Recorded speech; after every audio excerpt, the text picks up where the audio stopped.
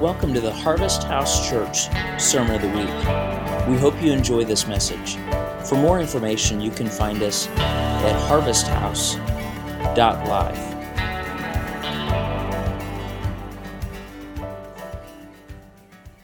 On this really cool, special, exciting day. So as far as the church calendar goes, this is a really interesting day because the church calendar, which we do follow, I love the idea that when you decide to become, I'm going to use this term and you'll hopefully know what I mean, in the way.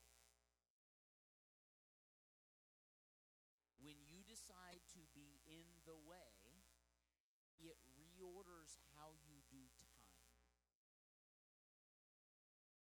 That's the reason for the church calendar. Because our calendar, so let me put it this way, the priorities of your life shape your calendar, don't they?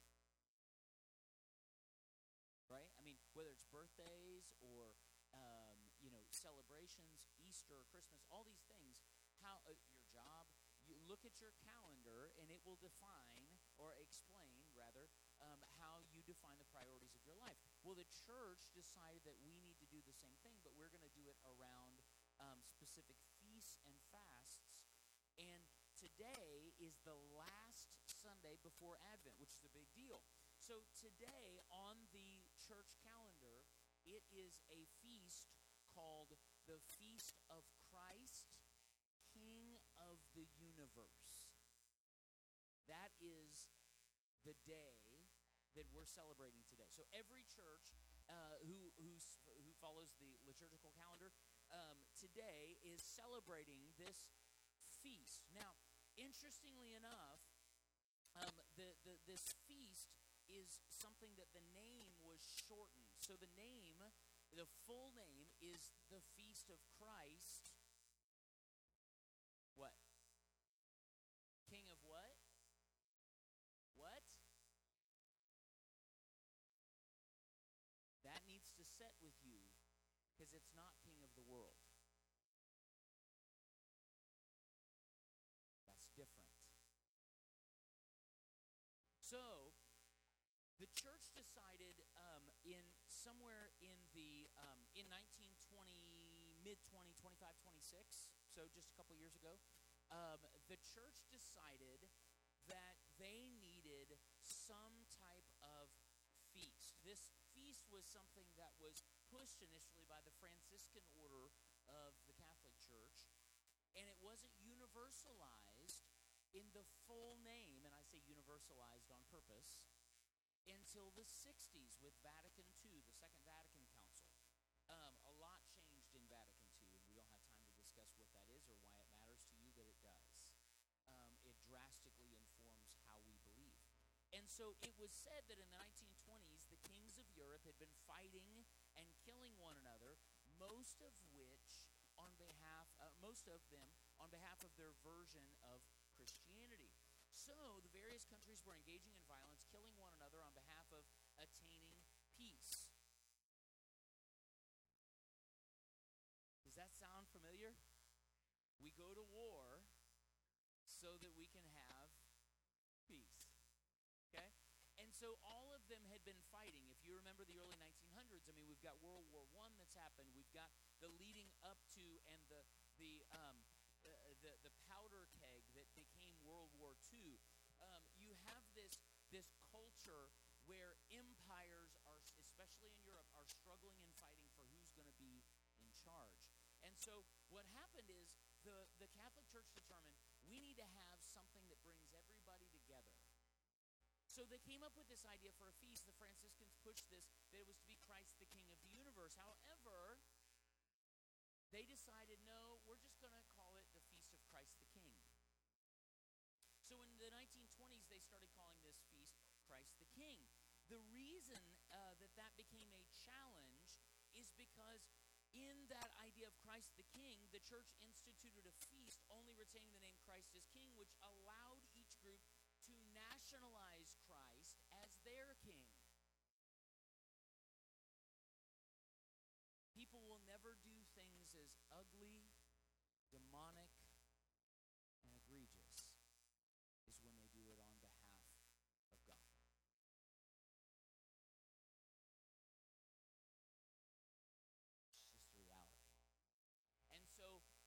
most of what happened by it being Christ the King, it became Christ the German king and Christ the Russian king and Christ the Yugoslavian king and Christ the American king.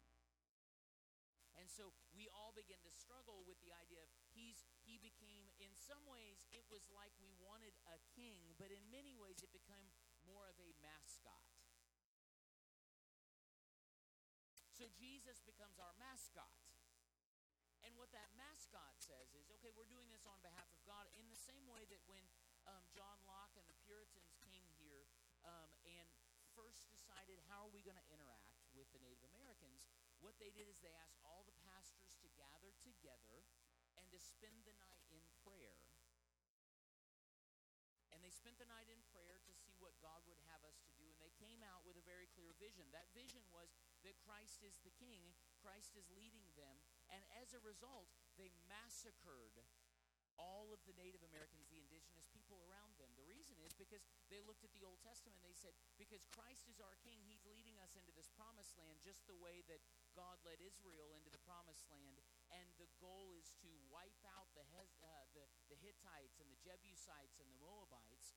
And so while these Native Americans were preparing them food, they went in and absolutely annihilated them under the banner of Christ as King. So what happens is, when Christ is King, he can become nationalized. Jesus becomes a nationalized icon, much like the Crusades. Does anybody remember what was on the shields of the Crusades? A what? A cross. We marched in and slaughtered the Muslims by the hundreds of thousands, if not millions. All the while doing so with a cross on our shield, because Christ is our King. So the intent of the Franciscans was to do something bigger than this, because Christ then is not the king of just this group and this group and this group. Christ is the king of the universe. So now we are not citizens of any country. But what does the scriptures tell us? We're strangers, aliens, and not of the world system. That's the idea. We're not citizens of this place. So they're trying to make something bigger, but they didn't allow that to happen until the 1960s. So in this, we see yet another example of getting a bad answer when you start with a bad question. You see, most of us were given the view of the gospel that is based in what some call Plan B theology. Okay? Plan B theology teaches that the whole thing starts with a big mistake. Adam and Eve in the garden, Eve gets hungry. So Plan B theology starts with a mistake. So then that idea says in some way that God was taken off guard. Didn't see this coming. What? So he has to look over at Jesus, and it becomes Plan B. It's like a cleanup operation. That Jesus has to come and fix it all because we mucked it up. In that idea of Plan B theology, doesn't God seem a little, I don't know, not godlike?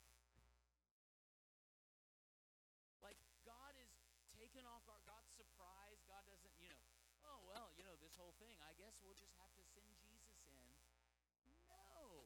If we look at the story, it doesn't begin with a mistake. It begins with goodness. The whole thing is goodness. And so Jesus comes to show us this broader picture, and in this gospel, it gives us a bigger and broader view. Most of us have read verses that illustrate this bigger, more universal view.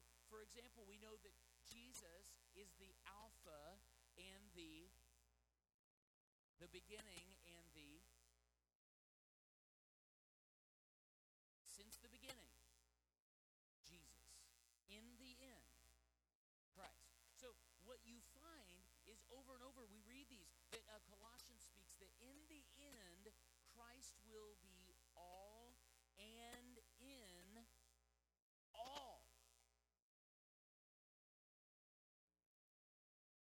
Doesn't that sound a little more universal? And we find John teaching that in the beginning was and the Word was. So from the beginning, the whole thing is a bigger story than we've been given. And so it's not about us having the right gospel and somebody else having this other thing, and we've got to go in some way convert them or kill them. But the idea is that Christ is this bigger thing, the King of the universe. So then, my Muslim brothers and sisters are my brothers and sisters. My Buddhist brothers and sisters are my brothers and sisters. My Sioux and Cherokee brothers and sisters are my brothers and sisters. Because Christ is the King of the universe. Our text for today could not be more fitting for this wonderful feast day. Let's read. We have a longer text, but we'll read through it as quickly as we can. John 14, if you remember, we've just followed up. Last week we talked about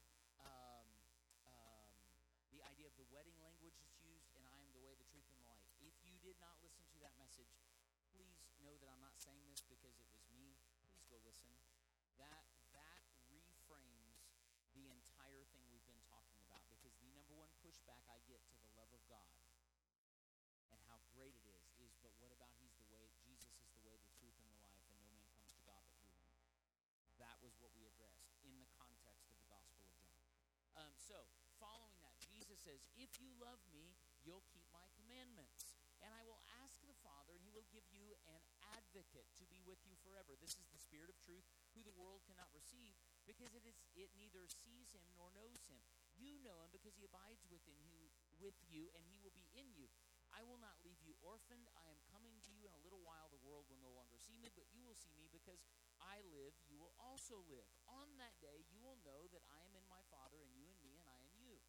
They who have my commandments and keep them are those who love me, and those who love me will be loved by my Father, and I will love them who reveal myself to them. Judas, not Iscariot, said to Him, Lord, how is it that you will reveal yourself to us and not to the world? Jesus answered, those who love me will keep my word, and my Father will love them, and we will come to them and make our home with them, and whoever does not love me will not keep my words, and the word you hear is not mine, but is from the Father who sent me. I have said these things to you while I am still with you, but again, who? The advocate, the Holy Spirit, whom the Father will send in my name, will guide you into all. And just as a refresher from last week, is truth an understanding, or is truth a being? Jesus said, I am the way,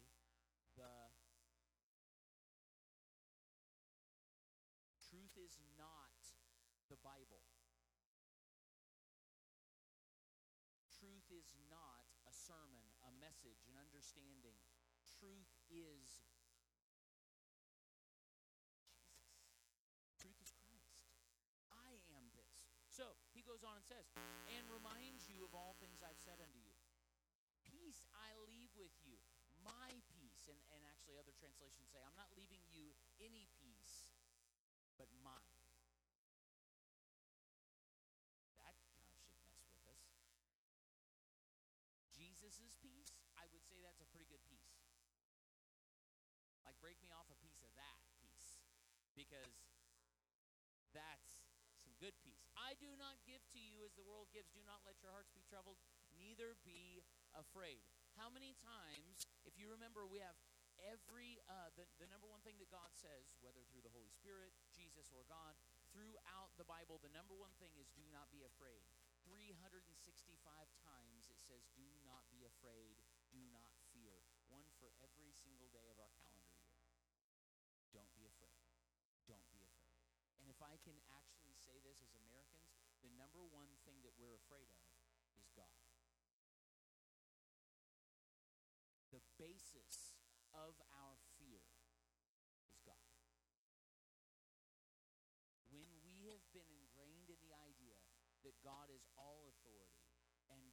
sovereign and God is going to punish us or give us judgment if we don't make right decisions, the basis of most of our fear is based in a picture of a God who's not loving, but is punishing. So, what Jesus comes to say is, do not be afraid. Paul Young says this: the work of the Holy Spirit in our lives is to reveal to us the truth of our being so that the way of our being can match it.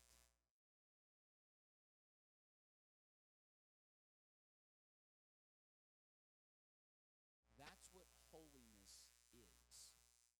When the way of your being matches the truth of your being. The truth of your being is beloved, accepted, held. The way of our being. I'm not talking about actions. I'm talking about your posture, your frame of mind. The job of the Holy Spirit. So we're going to talk about who the Holy Spirit is today. Most of us have grown up in some type of a Pentecostal awareness or charismatic awareness.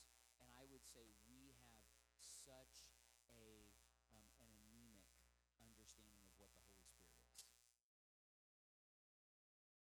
Most of us think that the Holy Spirit is what God does. It's the action of God.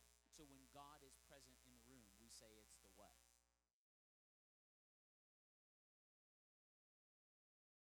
That's not what the Holy Spirit is. So, this morning we're going to talk a little bit about why this is so important. But we must start with the recognition of the context. Oh, we got to do that. This quote, it's so stinking good. The very nature of God, therefore, is to seek out the deepest possible communion and friendship with every last creature on the earth. That's a mic drop.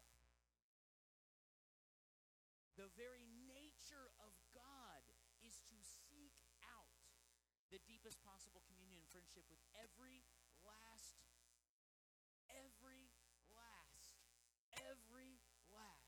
creature. That's the deepest nature of God.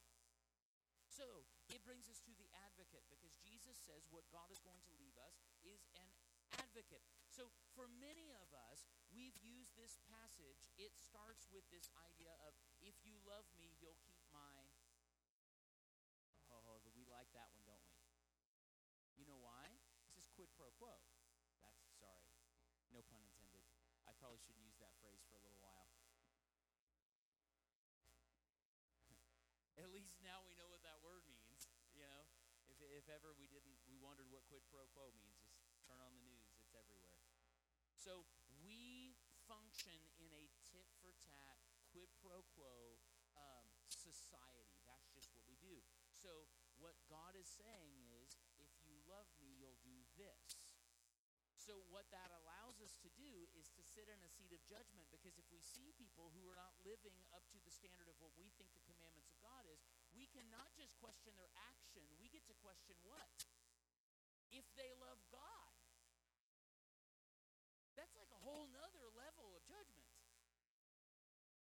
So if you love me, you'll keep my commandments. So if I see that Linda is back to smoking cigars again, and we all know that one of the commandments, thou shalt not smoketh the stogie, we recognize that it doesn't just mean that Linda loves Swisher Sweets. It actually means that she doesn't love God. I'm assuming it's the wood tip ones. The plastic tip ones are just weird. So if the idea is that you're not keeping the commandments, it doesn't just allow us to question their action. Do we realize how messed up this is and how far we take this? So we think that when we're sinning by breaking the commandment, we're actually not loving God. That's a really interesting perspective. Now, the thing that I love about this is many of us have used this passage as some type of guilt trip litmus test about the authenticity of one's love for God. Then we pour on the list of commandments to test love's authenticity. However, if we examine the context text, we find clearly that Jesus has just finished giving them what he called the new commandment. Right? Literally, the verse before it, Jesus says, I give unto you a new commandment that you what one another? Love one another. Now we're getting somewhere. So what he says is, if you love me, you will love one another.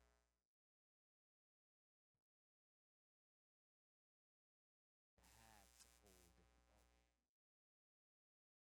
So the question isn't if you love me, you'll tithe. If you love me, you'll pray and read your devotional books. If you love me, you'll not cuss. If you love me, you'll abstain from the new Cardi B album.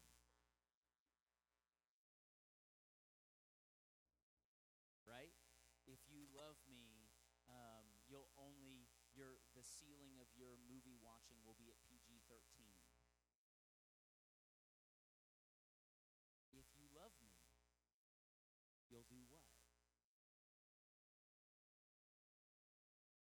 And the only measurement we have for the love of God that is flowing through us is loving one another. Because love flows. So if love stops at me, I'm not in love. If the love of God ends in me, I'm not in the flow of love. I've become a dam to the river, not a conduit.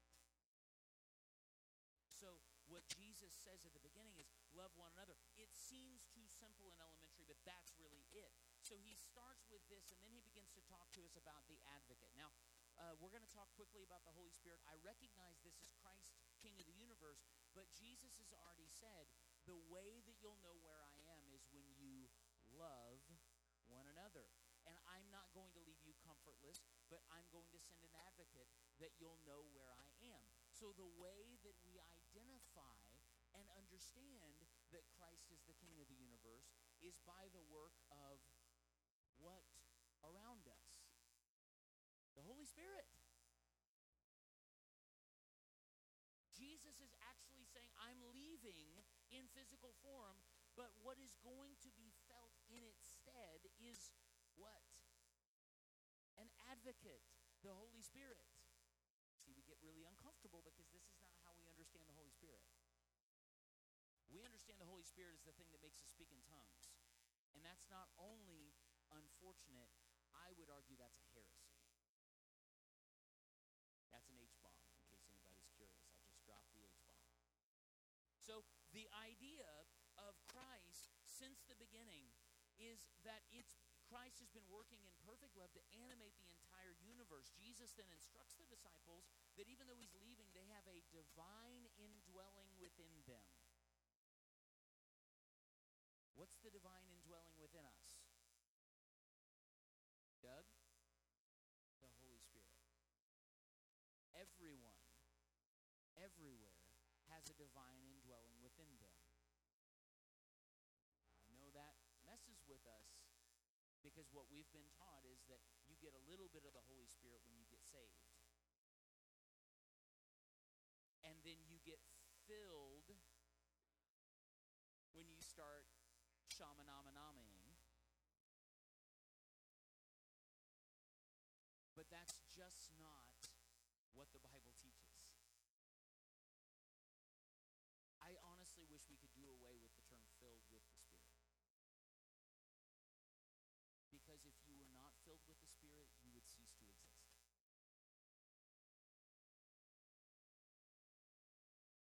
It is the Spirit of God that animates the whole thing. If the universe was not filled with the Spirit of God, it would stop existing.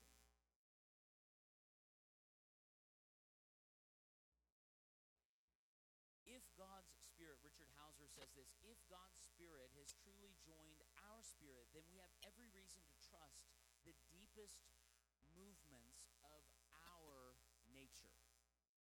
I'm going to say that again. some of your Calvinism is getting ready to rise up and say, but don't you know that we're totally depraved and sinful? Hear what I'm saying.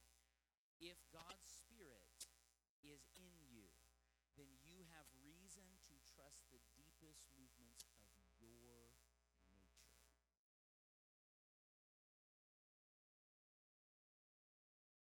This trust becomes a key for all spirituality. The goal of Christian spirituality is to recognize and respond to the continual interior movements of the Spirit. For the Spirit will always lead us to greater union with Christ and greater love and service for everyone and everything around us. Most of us have been raised to think you can't trust yourself. The intents of your heart are endlessly wicked, so you can't trust your own intuition. You can't trust your own heart. What I'm telling you is, that's a lie. And that may be the big lie. That actually might be the big one. So what you find is that in this idea, Jesus says, I'm leaving you an advocate. Some translations say comforter, some say the Holy Spirit. But the more time I spend with the book of John, and specifically studying regarding the Holy Spirit, only serve to confirm in me the word advocate is probably the best. The concept is very broad, but most agree that when John penned this word, he was picturing a defense attorney. Someone who works on behalf of our good. This is very important to distinguish because in Judaism, there was the concept of the Spirit of God and certainly a concept of a communion of being rather than a singularity of being that was found in most religions. Now, that's real theological speak for me to say this. Even within Judaism, they had an understanding that God was a communion of being, not a singularity of being. All the other religions had a God, a singular being that sat on a throne. In Judaism, they had the idea, in fact, in creation, when they wrote the creation story, it is, so let us create. Look it up. It's in the English translation. Even in the good old KJV, you can find it. All through the Old Testament, when they talk about God, frequently they would talk about a plurality or a communion of being. So the idea is that we have a challenge with is that we are not really Trinitarian. So just to clarify what the word Trinitarian means. Father, right. So we're really not Trinitarian. We should be. But we've not really been ingrained in Trinitarian thought because we still think that God is the Father up on the throne. I have to tell you something. God is not the Father.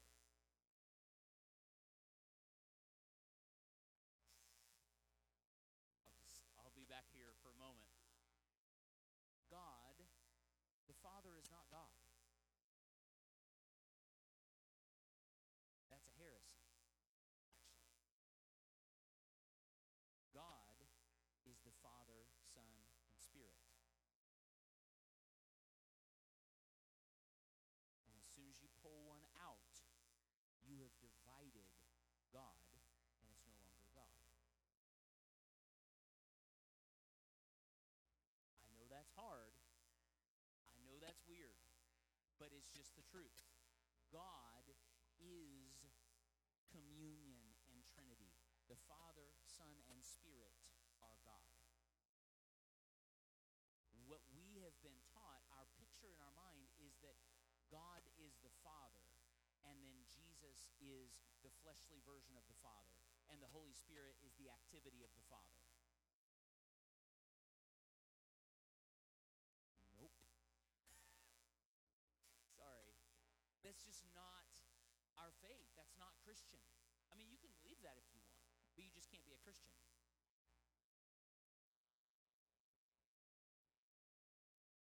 It's just that simple.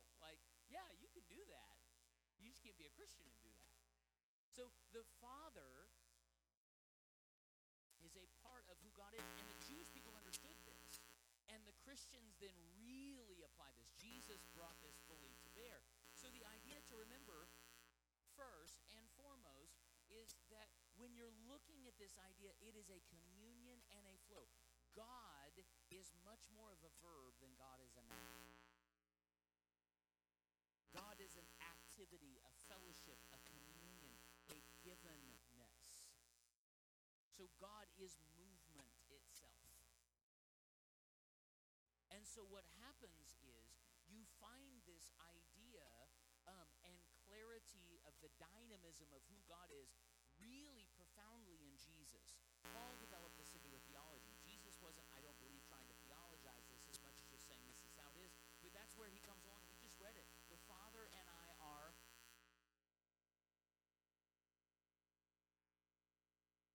Right? So the whole idea is it's Trinitarian. The three are one and the one is three. And so you find this metaphysically down to the very basic building block of creation. Because everything in creation is built by atoms. Not A-D-A-N-S, A-T-O-N-S, right? And does anybody have any idea, if you can probably just guess this, what atoms are constructed of? 3 parts. Sorry? An electron. 3. The building blocks of our actual creation, the universe itself, is constructed by 3. In fact, down to the nature of who God is, all of this is a 3 framework. Why? Because if it's a 2 framework, what ends up happening is we fall into, what's the word that we've been using a lot? When there's 2, it begins with a D. Dualistic thinking. Dualistic is either or. It's this or it's that. Everything in our natural world around us leads us to dualistic thinking, doesn't it? It's good or it's bad. It's a Republican or it's a...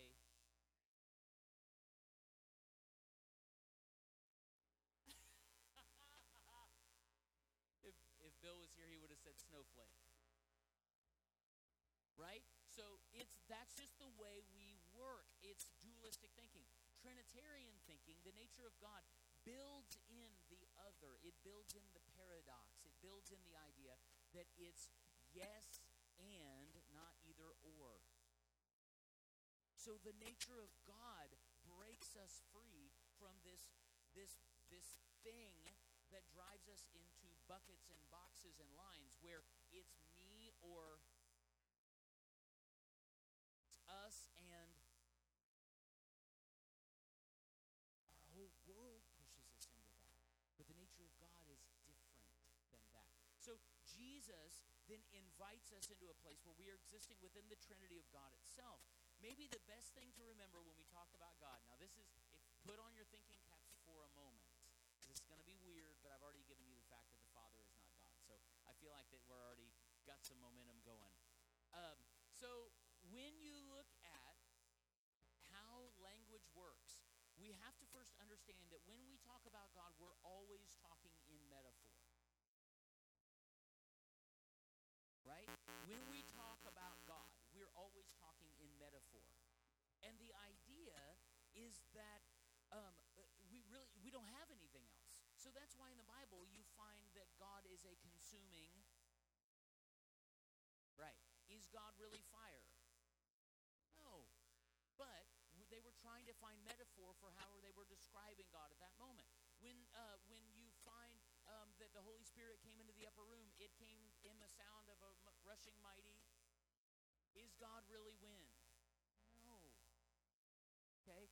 Jesus, in the book of Revelation, John's talking and they say, behold, the Lion of the tribe of Judah, and behold, they turned and they saw a pure and spotless lamb. Is Jesus really a lamb? No. Okay? So the first thing that we have to understand, and you learn this in basic linguistics. So we're going back to school here. Basic linguistics say that all metaphors limp. L-I-M-P. What that means is that a metaphor will be true in several ways, but it can never be true in every way. If it was true in every way, it would no longer be a metaphor. Okay? So hold on to that, because that's how we think. That's all our brains can do. And so that's why when you're talking to people about who God is, and you start using metaphors, you're doing the best you can, but you're probably trying to describe something that can relate to specifically where they're at. Using a metaphor. And so but what you'll notice about people is people get really weird about this because people latch on to metaphors and the words we use when we talk about God, and they begin to think that encapsulates God. So here's where we take the jump. Father is a metaphor.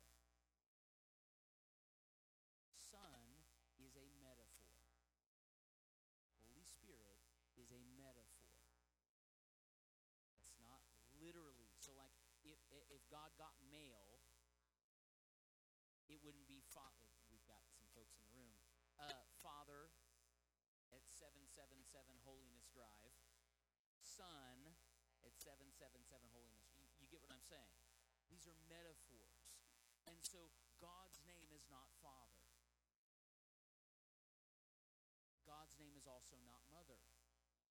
But I have to tell you that Mother is as equal of a metaphor for God as Father is. Because it's still just a metaphor. And when you're talking to somebody who had an abusive father and you're trying to describe to them who God is in a fathering giving sense, it might be best to say mother. That's just the reality. But at the time when they're penning the scriptures, they're looking for a metaphor that works, and they can't say mother because that's not what they were trying to describe. You see, what they were trying to describe in God as Father is not male, but God as the source, the one who cares and gives and passes on what God has. So the Father gave inheritance, excuse me. So the father was the one who gave inheritance to their child. So it wouldn't have made sense to say mother because at the time, mothers were not allowed to own anything. So they had to say father, otherwise the metaphor of you having an inheritance from God wouldn't have worked. So father was chosen as a metaphor to speak of God's givenness to us. Son was chosen as a metaphor to speak of the reciprocation, the receiving of that. So Father gives, Son receives. So this is how metaphors work. And so Jesus goes to show us the Son as the perfect receiver from the Father who's the perfect giver. This brings us to the Holy Spirit because the Holy Spirit is not the doing of the Father. The Holy Spirit is not the actionable Father. The Holy Spirit is the one that keeps us, comforts us, moves us forward, and defends us within the flow of God. Literally, the Holy Spirit is the thing that animates the flow of givenness and receivedness. So if you can imagine, the Holy Spirit is the thing that unites this perfect communion that you are then invited into. It animates you. It animates who we are in God. And so what ends up happening is the advocate or attorney, defense attorney, acts as a home. The Holy Spirit within all of us acts as a homing device. So the thing that speaks to you and calls you to love people beyond what you might normally feel capable or what's acceptable around you is what? The Holy Spirit. That's the homing device. It's built into who you are, and it draws you to God. This is why before people even had language, do you realize that before there was language invented in the world, there were sacred worship spaces? Why? Because a homing device doesn't need a language. So literally, they have now found, I forget, it's like 12,000 or 15,000 years old, however old it was, worship spaces. They didn't even have common language at the time. They didn't have structures and societies. They didn't have cities, and they didn't have all of these social structures. But they had a homing device that drew them to worship. And this is why the whole earth is full of his glory. Because the earth itself speaks through the homing device within you. They didn't need a Bible. They just needed a sunset. They didn't need the book of Genesis. All they needed was the ocean. and all they needed were the trees because the homing device within them responds and says something is happening. That's the Holy Spirit pulling us forward. I believe personally that the Holy Spirit's job is to fill chaos, if we're talking in the world now, in the universe, to fill chaos and bring it forward. The Holy Spirit's job is to join the given and the receiving. So it pulls the thing forward. And right now, I have to think that the Holy Spirit is incredibly at work because our country is so full of chaos. I really don't care where you land politically. We are in such a destructive, chaotic moment. And I think that rather than be fearful and upset and try to batten down the hatches and nail down the furniture, we need to be dancing because the Holy Spirit is at work. Think about it. The Genesis creation story. In the beginning, God created the heavens and the earth, and there was, if you want to say, destruction, confusion, and what happens next? The Holy Spirit moves across the waters. That's what happens. It's the job of the Holy Spirit to pull the thing forward. It literally looks for openings and fills those gaps. Why? Because it's an advocate. The Holy Spirit is the advocate that fills the spaces in our lives and holds things together. It ties pieces together so that the givenness of God, which is always coming towards us, can be received by us, even in the midst of destruction and chaos and confusion and challenge.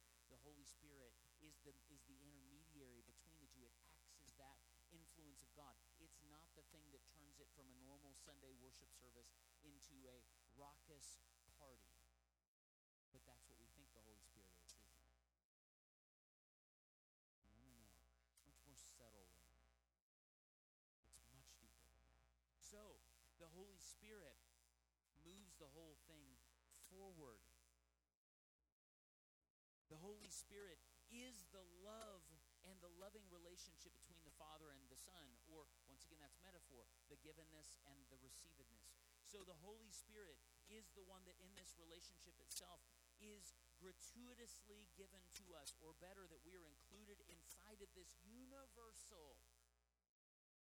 Now we're back to the message, back to the title, this universal nature of who God is. So why the advocate or the attorney? So the reason this might be important, so this language is really interesting, and you don't find it anywhere until Jesus. So contextually speaking, you could say that part of it is because Jesus has just been telling them, don't be troubled, don't be afraid, you'll be a comforter. That works. I think that is a work of the Holy Spirit. But I do think that I really find this phrasing for the advocate, the defense attorney, really important, because when you look at this, in God's wisdom, God built into the whole thing. Inside of you since birth has been a work of the Holy Spirit that's job is to speak to you about your belovedness, your belongedness, and your sense of the greater good, even when things don't look good, because there is another influence called the accuser. Does anybody know what the name Satan is? What? Accuser. Literally, Satan is not a name.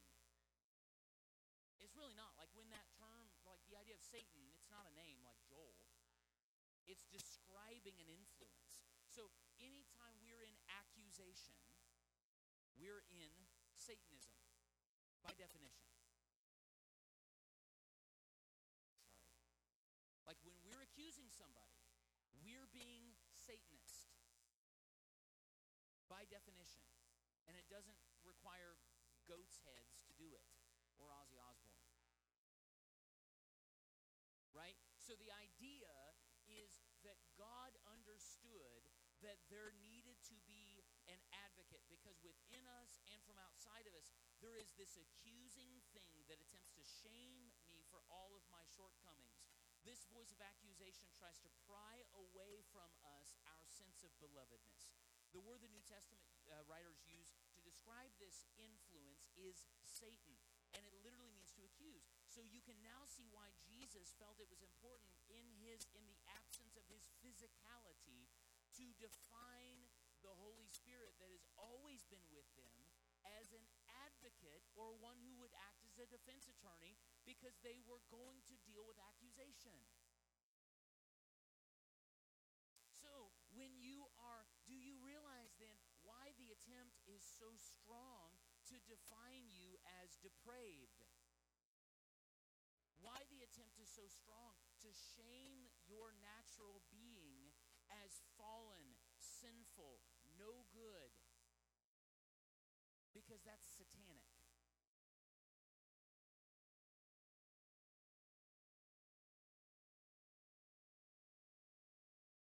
That is the most clear, defined, satanic thing that can happen, is when you receive that accusation, and sometimes, unfortunately, we're the ones giving the accusation to ourselves, that we're not any good, that there's nothing good in me. But if we'll listen, there's a whisper that is built into you, like a homing device that draws you back into the intrinsic depth of love's heart, that says you're beloved, you are affirmed, you are held, you're safe. That's the job of the Holy Spirit. And that doesn't need a sinner's prayer. That doesn't need a church service. You can't not have that. But the challenge is within our church formats, we have tried so hard to elevate God's perfection, but in doing so, we have absolutely destroyed our own goodness. So for God to be perfect, I must be horrible. And in doing so, we have partnered with the Satan. And the Holy Spirit, you know when somebody's just letting you have it. If you can just get alone with God, does God ever talk to you like that? Let me ask you this. Maybe this is the best question to ask of the day. Has God ever told you that you're totally depraved, sinful, lost, or no good? Ever? If that's the true state of your being, then wouldn't the best thing a father could do be to tell you that so that it can welcome you into something else? Of course it would. But it's not your being. What does God say of you every time you're with God? It speaks to the Holy Spirit within you, the homing device, and draws you back into the flow, doesn't it? It's just what it does. So what you find is that within us, there's this thing that reminds you of the place that you have in love to keep wooing you back into the depths of the free flow of grace. That's the job of the Holy Spirit. And this Holy Spirit has been implanted within you. Paul builds upon this, John's gospel, beautifully expounding that Christ is not out there, but Christ is in you in the form of the indwelling Spirit. Paul goes on to say this in Romans, the Spirit of God joins with our spirit to bear common witness that we are the children of God. It's that simple. I can't say this strongly enough. God has implanted in us a true homing device that we can depend on.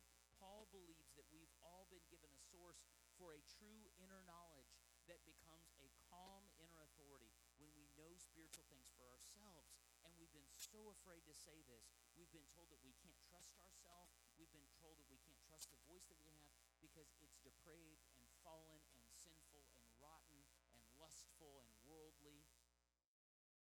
But the reality is the depth of your being is good, and the job of the Holy Spirit is to be implanted within you to sing freedom's song when you can't sing it for yourself.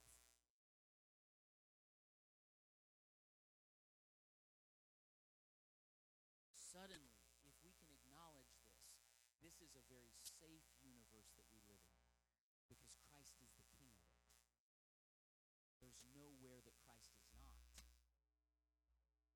You have nothing to be afraid of. God is for you. God is actually leaping towards you. God is on your side, honestly, more than you could be on your own. God is for you to that degree. The love in you, which is the Spirit in you, always somehow says yes, even when you don't have the strength for yes. Love is not something you do, but it becomes something you are. It's your truest self, the base, the foundation of your very being. Because it's, as Paul says, or it says in the book of Acts, in God we live and move and have our very being.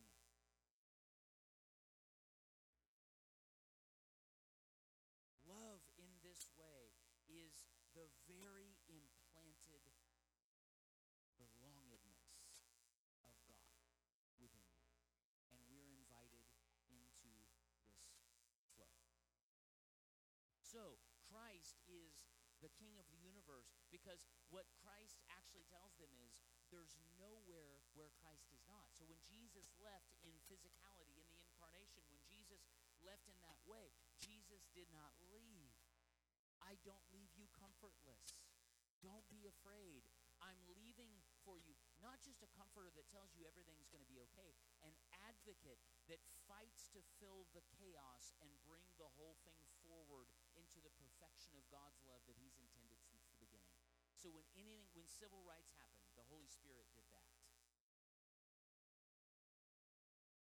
When the feminist movement happened, the Holy Spirit did that.